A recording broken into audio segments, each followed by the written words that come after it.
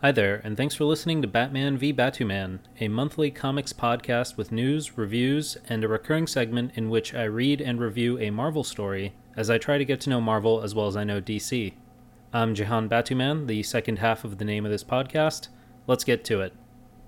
Netflix made headlines when it purchased Millar World, a comic company founded by, and mostly as a publishing vessel for, Mark Millar.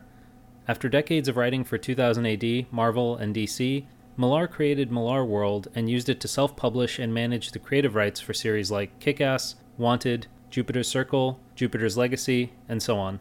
Warner Brothers owns DC, Disney owns Marvel, and now Netflix owns Millar World. And now, the first creative announcement since that purchase has been announced. Unlike what most folks, including myself, expected, Netflix isn't adapting one of Millar's works just yet. Instead, the announcement was for a new comic book series called The Magic Order, written by Millar and illustrated by, hopefully I'm pronouncing this right, Oliver Coipel.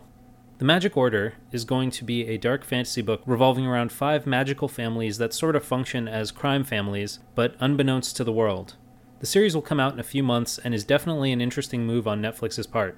When Netflix bought Millar World, it was made clear that Millar would still be creating comics, and while the company would certainly keep publishing his books, I have to wonder, how much creative control will Netflix exercise over future comic books from the imprint?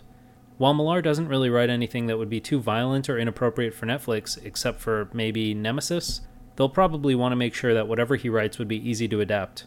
Whether that means sitting in the room with him to discuss ideas or looking at his scripts after he submits them, I have to imagine that Netflix won't want him writing anything that would be too expensive or controversial to turn into a TV show or movie.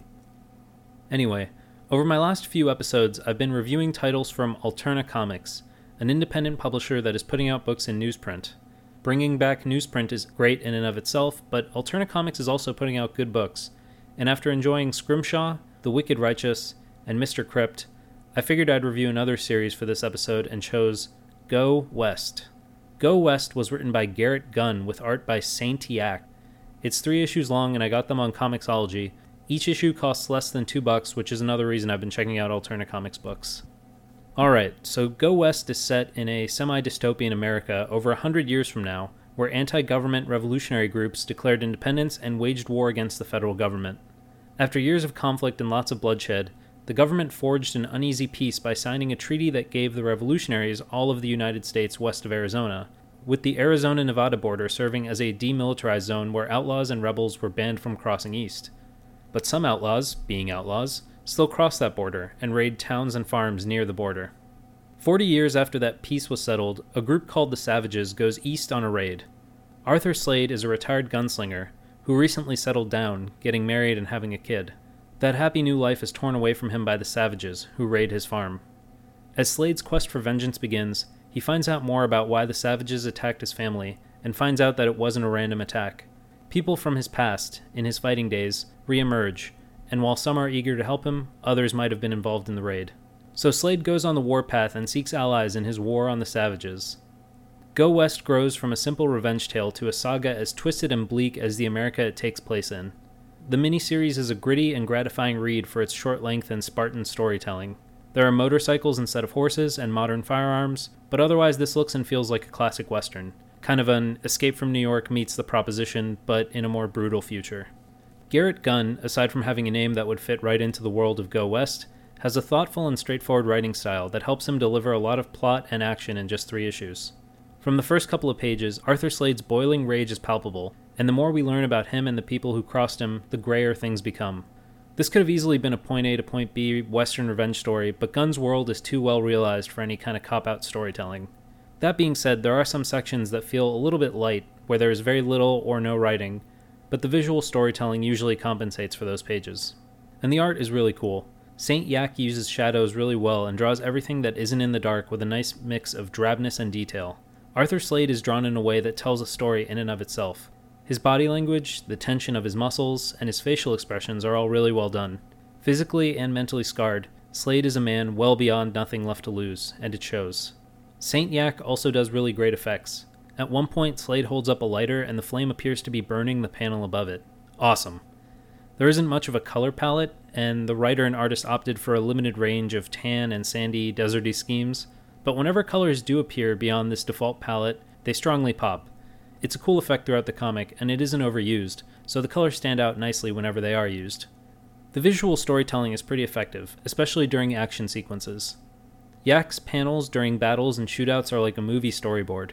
There are even a couple of homages to Western cinema, both directly to specific films and to the genre as a whole. Be warned though, this is a really violent comic, even more so than Scrimshaw and The Wicked Righteous, which weren't exactly family-friendly Alterna Comics titles. So keep that in mind, but otherwise I recommend Go West to anyone who digs westerns or reinterpretations of the genre. So I've now reviewed 4 Alterna Comics series in my 4 most recent episodes. As long as I'm enjoying a new series by the publisher, I'll keep at it. Doesn't hurt that each issue costs less than $2. I'm not sure which one I'll check out next, but if I like it, you'll hear about it next month. I've been falling behind in my general comic reading lately, so I have a small pile to get through, but what I have read has been pretty good stuff. DC's Batwoman and Detective Comics have been teasing a dark timeline in which Tim Drake, one of the current Robins and my personal favorite Robin, caught a glimpse of his future thanks to the mysterious Mr. Oz. Mr. Oz, for those of you who haven't been following DC lately, is a mysterious and powerful figure who may or may not be responsible for some of the universal shifts that have occurred during and after DC's Rebirth event. Mr. Oz's identity was revealed in Action Comics a couple of months ago, but I'll leave it out of this just in case anyone hasn't read it yet or hasn't heard who he is. Anyway, Mr. Oz kidnapped Tim Drake and had him in a weird suspended time prison of some kind in which Tim Drake met his future self. Although they managed to escape, future Tim Drake has a secret and nasty vendetta against Batwoman. Both Detective Comics and Batwoman have featured some of this story, although Detective Comics is currently focusing on it. I really love stories outside of the main continuity or stories about alternate timelines or horrible futures. So yeah, I'm digging Detective Comics lately more than I did during a couple of more mundane story arcs over the summer. As for Batwoman, Marguerite Bennett is doing some awesome things in that book. Batwoman is currently tangling with Dr. Jonathan Crane, aka the Scarecrow. The current story arc started out with Batwoman fighting Scarecrow gas-manipulated henchmen, then with her getting captured, when it suddenly veered into a really awesome, trippy place in the most recent issue. Batwoman has been solid since the series started, but now it's getting weird, and I like it weird. I'm enjoying Batman lately, and the latest issue had Damian Wayne, Batman's son and another current Robin, staring down Superman and talking about how he'd use magic instead of kryptonite to take down the most powerful hero in the universe. Aside from how chillingly awesome it is to see a little kid threaten Superman like that, it totally continues the slew of DC Rebirth comics mentioning or featuring magic, and reinforcing my conspiracy theory that magic is going to play a huge part in the DC cinematic universe soon, mostly to serve as a damper on Superman's powers, and to keep the character from being too powerful and therefore uninteresting. In non-DC stuff, I've been enjoying Scales and Scoundrels and Spy Seal, both from Image Comics. Scales and Scoundrels is a fantasy adventure comic. It's a pretty cute affair, written by Sebastian Girner with art by Gelad. Hopefully I'm pronouncing those names right. It has a lighthearted Dungeons & Dragons-y vibe, with a treasure hunter/thief joining up with a traveling prince and his escort on an adventure for gold and glory. 3 issues are out so far, and unlike some Image Comics, a lot has happened already. There's plenty of world building, conflict, chase scenes, and the protagonists are already trapped in a dungeon, so yeah, lots of stuff to keep you entertained in this series. Spy Seal is a little more mature but still fun and family friendly, taking place in an anthropomorphic animal world reminiscent of 70s spy movies. It's about a British SEAL named Malcolm, who inadvertently gets caught up in an international kerfuffle and is recruited by Her Majesty's government to help uncover the mystery behind a multinational criminal organization. There are also 3 issues of it out so far, but unlike Scales and Scoundrels, this is a miniseries, with the upcoming 4th issue set to wrap the story up. Spy Seal is written and drawn by Rich Tommaso, who has a really unique and exciting art style that reminds me of Tintin comics, but with more detail and attention to physics. If the miniseries sells a decent amount of copies, Tommaso said that he has future Spy Seal adventures in mind, so do him and yourself a favor by checking out Spy Seal. Alrighty, let's talk movies for a bit. I haven't seen Thor Ragnarok yet, and since Justice League comes out in less than a week, I figured I'd just see them both after I record this and then talk about them in my next episode. While one might say that a comic book podcast should try to review a movie as soon as possible, I do one of these a month, and frankly, you should be seeing comic book movies regardless of my thoughts. Thor Ragnarok was well reviewed, which is nice considering that the first 2 entries are among the lesser Marvel Cinematic Universe films. But, as you might suspect of a huge DC fan, I'm much more excited to see Justice League. The Justice League, through comics and the animated series from about a decade and a half ago, had a huge impact on my life. The show, in both incarnations as Justice League with the 7 founding members, with Hawkgirl instead of Aquaman, and Justice League Unlimited with the expanded roster and more self-contained stories, came out when I was in middle school. When the show first aired, my parents were getting divorced and I had just moved to a new town and started a new school. I took great comfort during an unsettled time in an unfamiliar setting with the consistent awesomeness of Wonder Woman, Batman, Green Lantern, the John Stewart Green Lantern, which is, because of the show, why he's my favorite Green Lantern, Hawkgirl, The Flash, Wally West Edition, Superman, and one of my all-time favorite comic book characters, J'onn J'onzz, the Martian Manhunter. But my love for the Justice League existed before the TV show, which is partially why the series resonated with me as much as it did.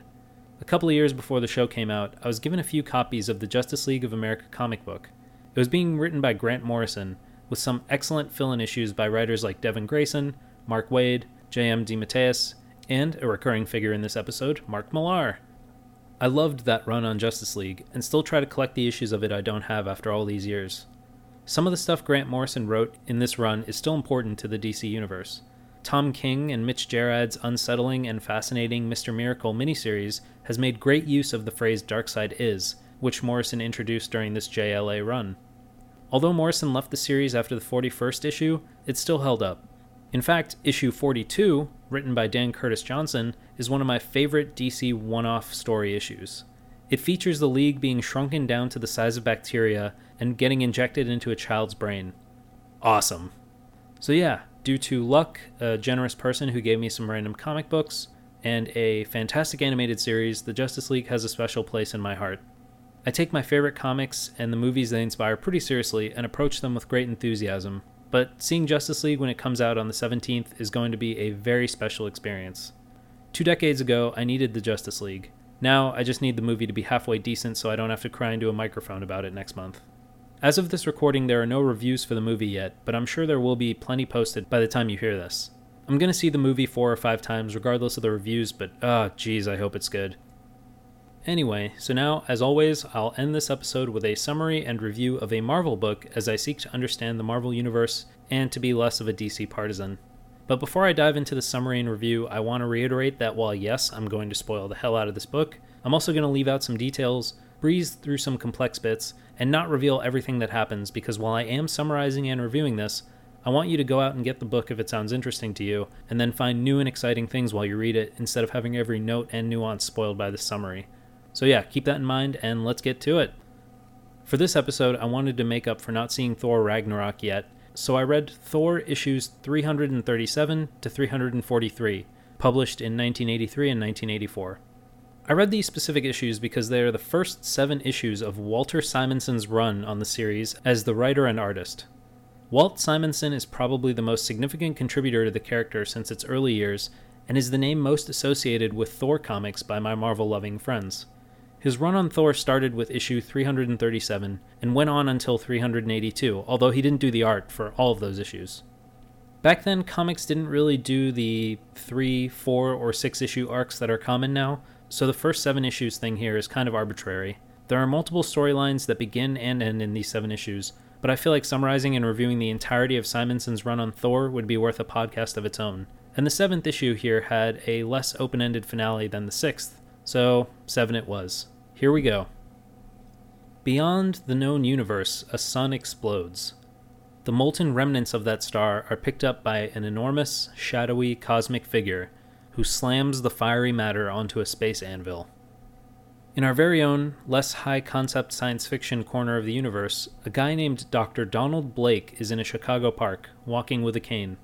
It turns out that Dr. Blake is actually the Norse god of thunder, Thor, son of Odin, and the cane is a magical one, which can turn him back into Thor from this far more typical-looking human form. As Thor strolls through the park, he ponders his godly duties and responsibilities, wishing he could truly live as a human being, even if just for one day. As he makes his way through the park, a couple of trench-coated goons sneak up on him, grab his cane, and throw him in the back of a car. Stuck in the form of Dr. Donald Blake, Thor is relatively helpless. Luckily, his kidnappers aren't as bad as they seem. Behind the wheel of the car that snatched him is Colonel Nick Fury, director of the Supreme Headquarters International Espionage Law Enforcement Division, which is what S.H.I.E.L.D. stood for in the 80s before 90s reboots and the 2000s Marvel Cinematic Universe changed the name up. Anyway, Fury and Thor know each other, and Fury apologizes for the unorthodox recruitment, but he needs Thor's help. He turns the car into a mini-jet because, sure, why not, and they fly off to the S.H.I.E.L.D. helicarrier headquarters in the sky.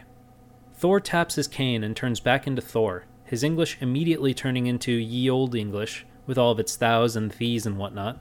On board the helicarrier, Thor and Fury get briefed on a developing situation by S.H.I.E.L.D. agent Sitwell.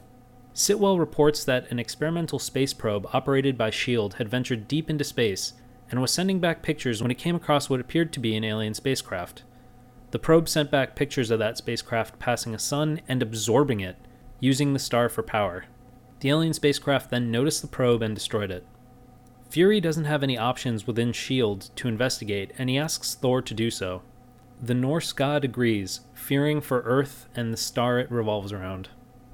Thor, armed with his trusty and mighty hammer Mjolnir, that only he can wield, flies off into space. Meanwhile, in a desolate part of Asgard, the realm of the Norse gods that watches over our earthly realm, Midgard, Loki the trickster god is languishing in exile. He plots revenge against Odin and the other gods, but his mood lightens when he notices some warriors hunting a troll near his castle. Troll hunting is forbidden, but he invites Lorelei, the lady warrior who wins the hunt, up to his castle, intending to use her as part of his plot against Asgard. Swiftly traveling through space with the powers of his hammer, Thor comes across the alien spaceship. The ship's automated defense system fires at him, but Thor is barely affected and throws his hammer at a turret. The hammer returns to him after being thrown, and the hole it tore into the ship's hull gives Thor a way into the vessel. He wanders around and spies a couple of crystal pods. Assuming them to be the power source of the ship, Thor approaches to smash them, but the ship's computer realizes the threat and opens the pods, revealing a cryogenically frozen inhabitant who immediately wakes up and grabs Thor. That frozen inhabitant turns out to be a massive green alien monster. Thor is disturbed by the alien's strength since he isn't used to being manhandled that easily. The alien is weirdly polite despite its aggression and introduces himself as Beta Ray Bill, which has to be a top 10 comic book name of all time. He accuses Thor of being one of the demons that have been pursuing him and attacks the god of thunder again before Thor can explain his mission. They battle all over the ship, causing extensive damage. Unfortunately for our lovely little planet, the ship's computer calculates the nearest galaxy that can provide resources for it to self-repair is the Milky Way galaxy, and specifically that galaxy's third planet. During their combat, Thor drops his hammer. As they approach Earth, he turns into Dr. Donald Blake again. Apparently, if he isn't holding his hammer and is near or on Earth, Thor immediately reverts into that form, and the hammer turns into a magic walking stick. Anyway, Beta Ray Bill quickly defeats Thor in Donald Blake's body, but the ship is in bad shape and crash lands on Earth. Beta Ray Bill, and yes, I'm going to say his full name every time because it's awesome, isn't too worried, even though the ship informs him that it will take several days to repair itself and that several vehicles are approaching. Luckily for Earth, those vehicles are a S.H.I.E.L.D. rapid response team led by Nick Fury. Unluckily for Earth, Beta Ray Bill picks up the magic walking stick and slams it against some wreckage to pump himself up for battle. But doing so activates its powers and turns Beta Ray Bill into the alien equivalent of a Norse god. He is now dressed like Thor and wielding Mjolnir, the only other being in the universe apparently capable of wielding the mighty hammer. Beta Ray Bill starts attacking and easily overpowering the S.H.I.E.L.D. response team. But before he can kill anyone or escape, Odin, ruler of Asgard and leader of the Norse gods, appears to summon his son Thor to their heavenly realm. Asgard is in peril and he needs Thor's help. Unfortunately for Thor and for Beta Ray Bill, Odin isn't paying too much attention in his summoning and accidentally grabs Beta Ray Bill instead of his son, since Beta Ray Bill is dressed like Thor and wielding his hammer. Deep in space, well beyond the galaxy that Thor found Beta Ray Bill, the shadowy galactic entity that grabbed the remnants of a sun in the beginning of the story reappears, using an enormous forge and hammer to mold the star matter into something likely very sinister. But for now we return to Earth and Dr. Donald Blake. Stuck in that form, Thor is devastated. He can't contact his father or the other gods without his hammer, and can't return to Asgard without it either. His wish to be human, even for a day, has suddenly come true. Meanwhile, up in Asgard, Beta Ray Bill is about as upset to be there as Thor is to be stuck on Earth. Asgardian warriors are stunned to see the alien dressed up as Thor, but Beta Ray Bill beats them all up until Odin arrives to demand an explanation. Beta Ray Bill is also seeking an explanation, assuming that Odin, Thor, and the other Asgardians are the enemies of his people who destroyed his planet and forced him to escape into space. He throws Thor's hammer at Odin, who manages to grab it and defuse the situation. Beta Ray Bill starts to realize that the Asgardians might not be his enemies, and Odin calls for a magic crystal he can use to look upon Earth. He sees his son and brings him back to Asgard, giving Thor the hammer and returning the God of Thunder to his rightful form. Beta Ray Bill and Thor apologize to each other and join Odin to discuss their respective stories and try to find out how Beta Ray Bill was able to wield Thor's hammer. The Lady Sif, an Asgardian warrior and Thor's lover, is happy to hear of his return, but then comes across him in a garden making out with Lorelei, the hunter who won the forbidden troll hunt earlier. Sif is outraged to discover them and decks Thor with a solid blow. She storms off, disowning Thor and their relationship. Thor is quite amused, and after Sif is gone, shapeshifts back into Loki, the trickster god. The real Thor is still with Odin and Beta Ray Bill, listening to the alien's story. Beta Ray Bill was part of a technologically advanced species whose planet faced destruction when the core of their galaxy exploded. Beta Ray Bill was chosen to lead the exodus of his people, and was bioengineered into his current body by scientists to make him a more formidable warrior and capable of protecting his species from any threat. But as thousands of his kind jetted into the stars, they were attacked by what Beta Ray Bill calls demons, mysterious aliens that attack the survivors in their ships. Beta Ray Bill assumed that Thor was one of those demons who had caught up to his ship, hence his attack. But the alien isn't satisfied with his own safety, and wants to use Thor's hammer to attack the demons and ensure his people's safety. Thor is appalled to hear this demand, but Odin calms the two warriors down. He points out a loophole that, while the hammer had up to that point only been wielded by himself and his son, there is an inscription on the hammer. The inscription reads, "Whosoever holds this hammer, if he be worthy, shall possess the power of Thor." It's kind of a weird loophole, but technically Beta Ray Bill has met that requirement. Odin never expected anyone to prove themselves worthy, but here they are. Since Beta Ray Bill has proven himself worthy, Odin determines that the only fair way to decide ownership of the hammer is to hold a trial by combat. Beta Ray Bill and Thor agree to fight each other again, this time without the hammer involved. Just before the fight begins, Odin reveals the stakes. Winner gets the hammer, loser gets a fancy funeral pyre. He teleports them to Skartheim, a part of Asgard that is underground and full of flowing lava. Now the combat begins. Beta Ray Bill and Thor exchange blows. Evenly matched and unarmed, they both do a lot of damage, but they're stuck in a stalemate. They batter each other from the cliffs above the lava onto a chunk of obsidian floating in the burning rivers below. Eventually, Thor is struck unconscious, and Beta Ray Bill can barely move. He considers himself the victor, but can't bring himself to actually kill Thor and thus end the combat. The alien can't even bring himself to let Thor perish in the lava, and saves him by carrying him back to solid land. Odin summons them back from Skartheim. Beta Ray Bill declares victory and claims Mjolnir, then passes out on top of Thor. Perplexed and a little disappointed, Odin orders his vassals to take both combatants to the House of Healing, which is what we should call hospitals from now on. Once they've both escaped the grip of death, Odin goes to visit them. Thor is ashamed to be alive and wishes to renounce his godhood in penance for being defeated in what was supposed to be a battle to the death. Beta Ray Bill, meanwhile, is magnanimous in victory. He technically won the hammer and therefore the means to rescuing his people from the demons pursuing them. Yet, the alien feels no joy and asks Odin if there is any way the Asgardians can help his people without relinquishing Mjolnir. Odin is moved by Beta Ray Bill's nobility, and decides to find him a gift that will aid his people. The ruler of Asgard departs his palace and seeks out the dwarves of the realm, who have among their number the finest blacksmiths in Asgard. The dwarves agree to help Odin and forge a weapon that rivals Mjolnir in power to give to Beta Ray Bill. But there is a catch. The dwarves aren't eager to help, so they offer Odin a bet. They demand that a female god fight a dwarf champion. If she defeats the dwarf, their blacksmiths will forge a weapon. If the dwarf wins, the female god will be forced to live among them. It's a creepy deal, but Odin agrees, and the Lady Sif volunteers to go and fight on behalf of Odin, Thor, and Beta Ray Bill. Although she is still quite upset with what she thinks Thor was doing in the garden with Lorelei, Sif rides off to do battle. She's ambushed by the dwarf champion Throg in a mountain pass, but Sif is too skilled a warrior to perish in an ambush. She recovers and battles Throg. The dwarf is stronger than her, but Sif is quicker and smarter. She uses Throg's momentum and anger against him and subdues the hulking dwarf. After knocking him out, Sif is surrounded by many dwarves who, rather than bemoan their champion's loss, applauds Sif for defeating him. The dwarves who challenged Odin to the bet actually wanted an Asgardian goddess to defeat Throg, who was apparently a big bully and disliked by most of his people. They assumed that if he was defeated by a woman, he'd be so embarrassed that he would leave the other dwarves alone. So after that, Sif returns to Asgard with the praise of the dwarves, and a promise that they will deliver a mighty weapon to Beta Ray Bill. She passes on the good news to the alien, and they share a tender moment before Beta Ray Bill regretfully informs her that he has no love left to give, and cannot seek happiness until his people are safe. Sif understands, and pities the lonely alien who has sacrificed his body and his peace of mind for the cause of his species' survival. And that cause is bolstered as the dwarves finish forging him a weapon, an enchanted hammer called Stormbreaker, nearly as powerful as Mjolnir. Beta Ray Bill humbly accepts the hammer from Odin and the dwarves, vowing to save his people.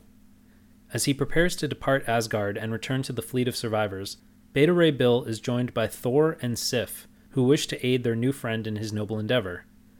The Lady Sif is still upset with Thor, though they haven't addressed what happened, and they're both unaware of Loki's trickery, but she admires Beta Ray Bill and wishes to add her blade to their hammers against the demons. They ride a cosmic chariot into space to find Beta Ray Bill's people. The aliens in the fleet are all locked up in cryostasis pods like Beta Ray Bill was. So the Asgardians and their alien friends are relieved to find the fleet, but then notice that the demons have caught up and are attacking the last ship in the formation. The demons actually resemble demons from Hell. They're like red space lizards about the size of elephants. Our heroes arrive too late to save that last ship, but wade into battle, all three of them wielding Asgardian weapons against the monsters. After dispatching a wave of space demons, Lady Sif heads off to distract the Horde, while Thor and Beta Ray Bill seek out the source of the demons. Near Beta Ray Bill's home galaxy, they find a portal spewing out the demons. Despite their combined strength and the magic of enchanted weaponry, they're unable to breach the portal. They decide to try destroying it instead, fighting their way through demons to stand on opposite sides of the mysterious portal. At the same time, they throw their dwarven hammers at the portal. The hammers breach the energy field and collide, causing a massive explosion. Back at the fleet attacked by demons, Lady Sif is preparing for a final stand against a massive wave of the monsters. But before they reach her, they start disappearing. Apparently, destroying the portal not only stopped the onslaught of demons, it had some power over the ones that had already passed through. Victorious, Beta Ray Bill, Lady Sif, and Thor return to a hero's welcome in Asgard. But even though they celebrate a great victory, the alien already yearns to return to his people. As a bioengineered champion of his species, Beta Ray Bill has an unwavering responsibility to lead them towards a new home. Odin calls his son and the alien before him. In honor of their success and in the hope that Beta Ray Bill's people will be safe, Odin grants them both a gift. Beta Ray Bill's hammer is bestowed with the same power that Thor's hammer has on Earth, the ability to change the wielder's shape into a more normal form. In Beta Ray Bill's case, this means that he can return to his original body and then go back to the powerful form his people created for him if need be. This enchantment can only exist in one weapon, which means that Odin's gift to his son is that Thor can remain Thor on Midgard as he is in Asgard, free from the body of Donald Blake. Beta Ray Bill thanks Odin and prepares to leave, but Lady Sif stops him before he can go. She has decided to join him and use her skills in combat to protect and aid the aliens as they continue their exodus throughout the universe. Thor is upset, but understands her desire to be a champion of Beta Ray Bill's people. The aliens are safe and Asgard is secure despite Loki's developing machinations, but Earth is suddenly in danger, as a tanker off the coast of Cape Cod is suddenly attacked by a gargantuan sea monster, which bellows out that it has returned to seek revenge upon Odin and Thor. Thor returns to Earth, happy to have his body back, but no longer capable of fitting in among the mortals. Since he needs something to do and can't exactly blend in, Thor visits the Avengers for a secret mission that is so secret, the panels are literally blank, and Simonson inserts a note that we will have to wait for the next issue of the Avengers to find out what it was. Interesting move, Walt. Interesting move. Anyway, while Thor is off doing top-secret blank panel stuff, Lorelei appears on Earth, having joined Loki in New York as part of his plans against Asgard and Thor. Lorelei gets off at a subway stop in the city and is immediately accosted by street toughs who get the full force of an Asgardian warrior's rage. She then proceeds to walk down an old subway tunnel to a dank, abandoned corner of the city. There, she finds the creature that erupted from the sea and attacked the ship in Cape Cod. The creature is the dragon Fafnir of Norse mythology. Fafnir was the son of a dwarf king who had been cursed and turned into a dragon. In the comics, Fafnir appears to have been exiled from Asgard by Odin after being defeated by Thor. The dragon doesn't trust Lorelei and delves into her mind with some sort of hypnotic psychic power to see if she really wants its help against Thor or if she has some ulterior motives. A couple of weeks later, Thor visits S.H.I.E.L.D. headquarters to find Nick Fury and discuss his living and employment situations. Since Thor can't pass as Donald Blake anymore and doesn't work with the Avengers full-time, he needs a government ID, an apartment, and a disguise. Despite Thor being the first superhero to ever ask the government for help with a disguise, Nick Fury agrees to help and outfits Thor with a t-shirt and jeans. To complete the look and make a nice little Superman reference, which by the way is followed by an even more amazing Superman reference, the disguise involves a pair of glasses. Now decked out like an incredibly muscular civilian, Thor is ready to live amongst New Yorkers.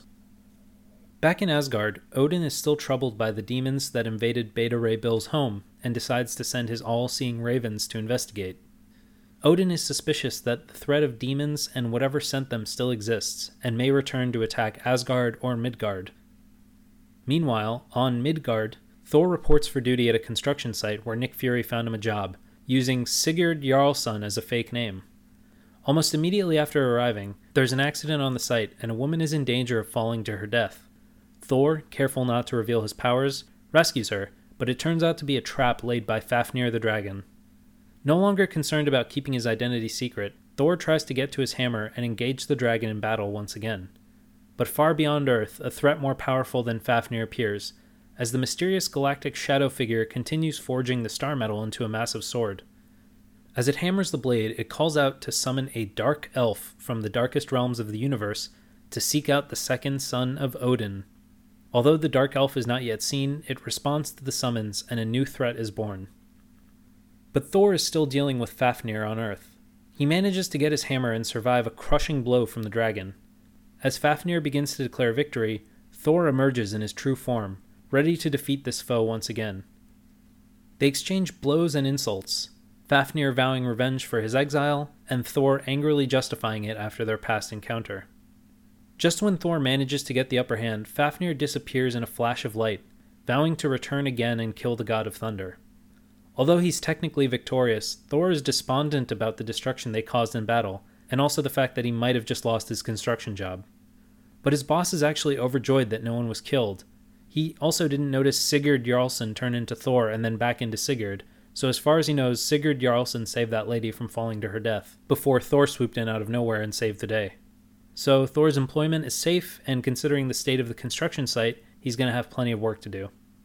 Meanwhile, the lady he saved is unconscious, and Thor is quite smitten with her as he carries her to an ambulance, not realizing that she's actually Lorelei, brainwashed by Fafnir to be a damsel in distress. Odin, up in Asgard, is unaware of Fafnir's return. He feels troubled and is unsure why, but his attention is on Asgard and awaiting news from his ravens. Thor, meanwhile, sends Lorelei off in an ambulance, still not realizing who she is as she asks to see him again to thank him for rescuing her. In disguise as Sigurd Jarlsson, he hears a distant voice calling his true name, and finds a dark alley to change back into Thor. He flies off to find the voice. Deep in space, beyond our known universe, the shadowy cosmic figure finally finishes forging the Star Sword. As it completes the weapon, Odin's all-seeing ravens reach him, having found the likely source of the demons that attacked Beta Ray Bill's people. The mysterious being attacks the ravens, revealing himself to be a demon of sorts himself, although far larger and more powerful than the ones he sent through the portal Thor and Beta Ray Bill destroyed earlier. Thor is blissfully unaware of these developments and flies to the source of the distant summons, which turn out to be in Antarctica. Inside of a volcanic rim, surrounded by snow and ice, Thor is stunned to find a green, lush mini-climate teeming with life. As he wanders around, he's even more surprised to find a village, resembling the kind of village ancient Vikings would have built. Although he can't find anyone in the village, the place doesn't seem to be fully abandoned. He searches a nearby cemetery and spots a weird-looking cave with runes and carvings in the entrance. In stupidly brave fashion, Thor heads inside and is ambushed by spears and stones. He dives for cover and reassesses his plan. Spotting a gap, he charges past the projectiles, but not to safety, as the cave is full of traps and obstacles. Thor overcomes each of these with speed or strength until he reaches the heart of the cave, which is defended by a masked Viking warrior. The Viking attacks him but is no match for the god of thunder. Thor stands over his foe and removes the mask to discover an old man in the armor. The elderly fellow, named Eilif, explains that his people were the survivors of a failed Viking invasion of England. They sailed for a long time until they found safety within the volcano and founded a village. Over time, their numbers dwindled until the old man, last of his people, summoned Thor to battle him and, in defeat, be killed and sent to Valhalla, the Hall of Dead Warriors in Asgard. Thor is merciful but frustrated that he was summoned for an old man's deceitful purposes. Eilif begs forgiveness and explains that the only way for him to enter Valhalla was to die in battle. Thor can understand the man's goals, but not his means. And while the god of thunder was busy in Antarctica, Fafnir returned and is attacking New York, demanding that Thor come and face him. Also in New York, Lorelei has recovered from the dragon's brainwashing and resumes plotting against Thor, mixing a poisonous potion to trick the god into drinking when he returns as Sigurd Jarlsson to meet her later. Thor realizes that Fafnir has returned and decides to grant Eilif's wish in another way, by having him join Thor in battle against Fafnir and try to enter Valhalla in that manner. Weird to tell an old guy to go on a suicide mission, but I guess it's what Eilif wanted. So they ride off. Fafnir is ravaging New York City, but Thor arrives with the old man just in time to prevent any loss of life. They engage the dragon, and the battle is on. Thor has trouble inflicting damage as Fafnir appears to be somewhat invulnerable to the hammer Mjolnir. Even his mightiest blows with the hammer barely hurt the dragon. Thor is almost on the ropes when Eilif sacrifices himself by diving into Fafnir with his spear. The spear manages to break through the dragon's scales, and while Fafnir is distracted by the wound, Thor strikes the same spot with all of his might. It works! The dragon is slain and falls to the ground. Thor isn't very happy though, as the cost of victory was high. The city is in ruins and the old man is dead. But by sacrificing himself to slay the dragon, Eilif has earned a place in Valhalla. The Valkyries of Asgard arrive to take him to the Hall of Warriors, and Thor watches them go in a flash of light. The god of thunder has won the day, but there is still much danger to face in Asgard and Midgard. Loki is still plotting to take Odin's place as ruler. The mysterious space demon has completed his sword and summoned other monsters to attack Asgard. Lorelei is awaiting Thor to poison him, and some of the gods of Asgard are scattered and unprepared to meet any of these threats. Indeed, Thor's adventures aren't over and have barely begun, but this summary is over, as the first 7 issues of Walter Simonson's Thor have come to an end. And what adventures they were! From Chicago to space, to Asgard, to New York, to Antarctica, and to space and Asgard again, these 7 issues get a lot of stuff done. These are the only Thor comics I've ever read, so I can't really compare them to past or future issues, but I really enjoyed this start to one of the more iconic runs of a series in Marvel history. Chris Claremont wrote hundreds of X-Men comics, and while Walt Simonson only wrote about 50 Thor issues, I can see why he's associated with this character like Claremont is with the X-Men. Considering that this was the beginning of his take on the character, Simonson makes a lot of bold moves. Although this wasn't the first time he had drawn Thor, having been the artist on the series for a bit in the 70s, this was his first time writing it, and also one of his first major writing assignments. But despite his lack of major writing experience, Simonson dove right into Thor, introducing an alien who could wield his hammer, demons that were being sent from the unknown corners of space, and telling side stories that were much more interesting than anything I would have guessed to expect from a Thor comic, since my experience of the character comes from the 2 Thor movies I've seen. But Simonson writes this with the confidence of a guy who's been doing it for years. These first 7 issues were more interesting thematically than I expected from a comic about a non-comic mythological figure. I expected bombastic combat and shouting, and Thor being unshakable in his Thorness, but instead, from the title character and others, we get post-traumatic stress, the struggle to fit in, genocide, sacrifice of self for the greater good, problems in familial and romantic relationships, self-doubt, forgiveness, manipulation, rejection, entropy, trust issues, inadequacy, and more. This particular summary and review left out more story and subplots than any of the other episodes I've done so far. These 7 issues really packed a lot in, and I was planning to do 6, but I barely managed to stop myself at 7, because I wanted to end things on less of an intense cliffhanger than the 6th issue. There were some funny moments throughout, but the story wasn't too dramatic as to necessitate them. There were heavy moments, but the story didn't force levity to lift the mood. The tonal balance was excellent throughout, and none of the 7 issues felt like filler despite the multitude of events that were set up and resolved. Also, the Superman reference that Simonson made during the pages where Nick Fury gave Thor a disguise was earnest and fantastic.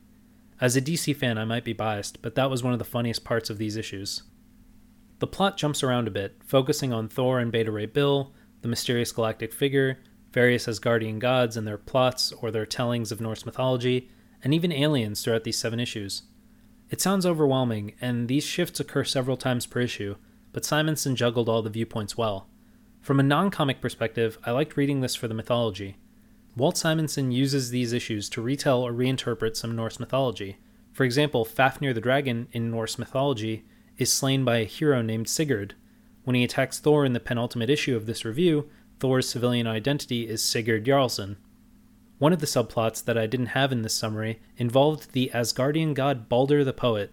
He's one of my favorite characters in Norse mythology, and Simonson has a subplot about him and his past that runs through a few issues.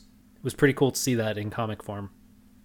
My only criticism of the writing comes from the point of view of a summarizer, rather than anything I actually disliked about the writing.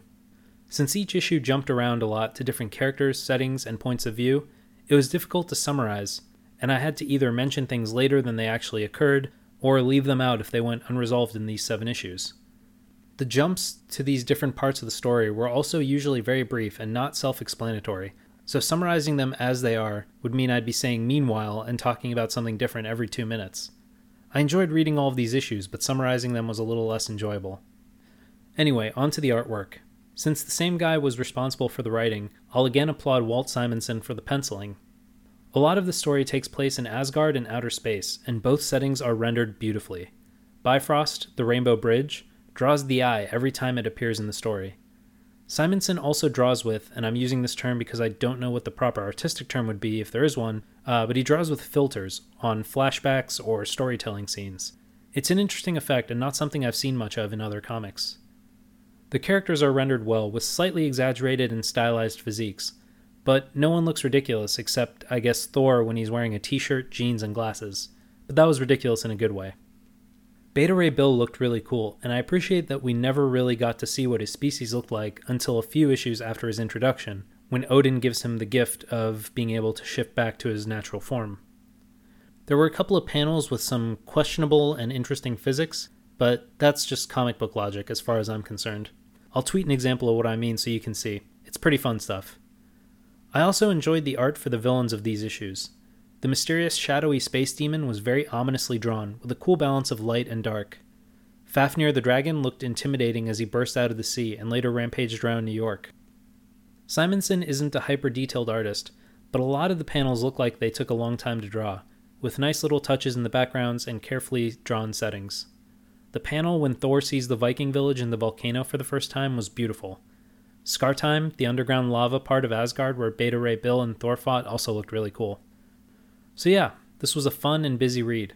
Simonson masterfully weaves multiple stories throughout these issues.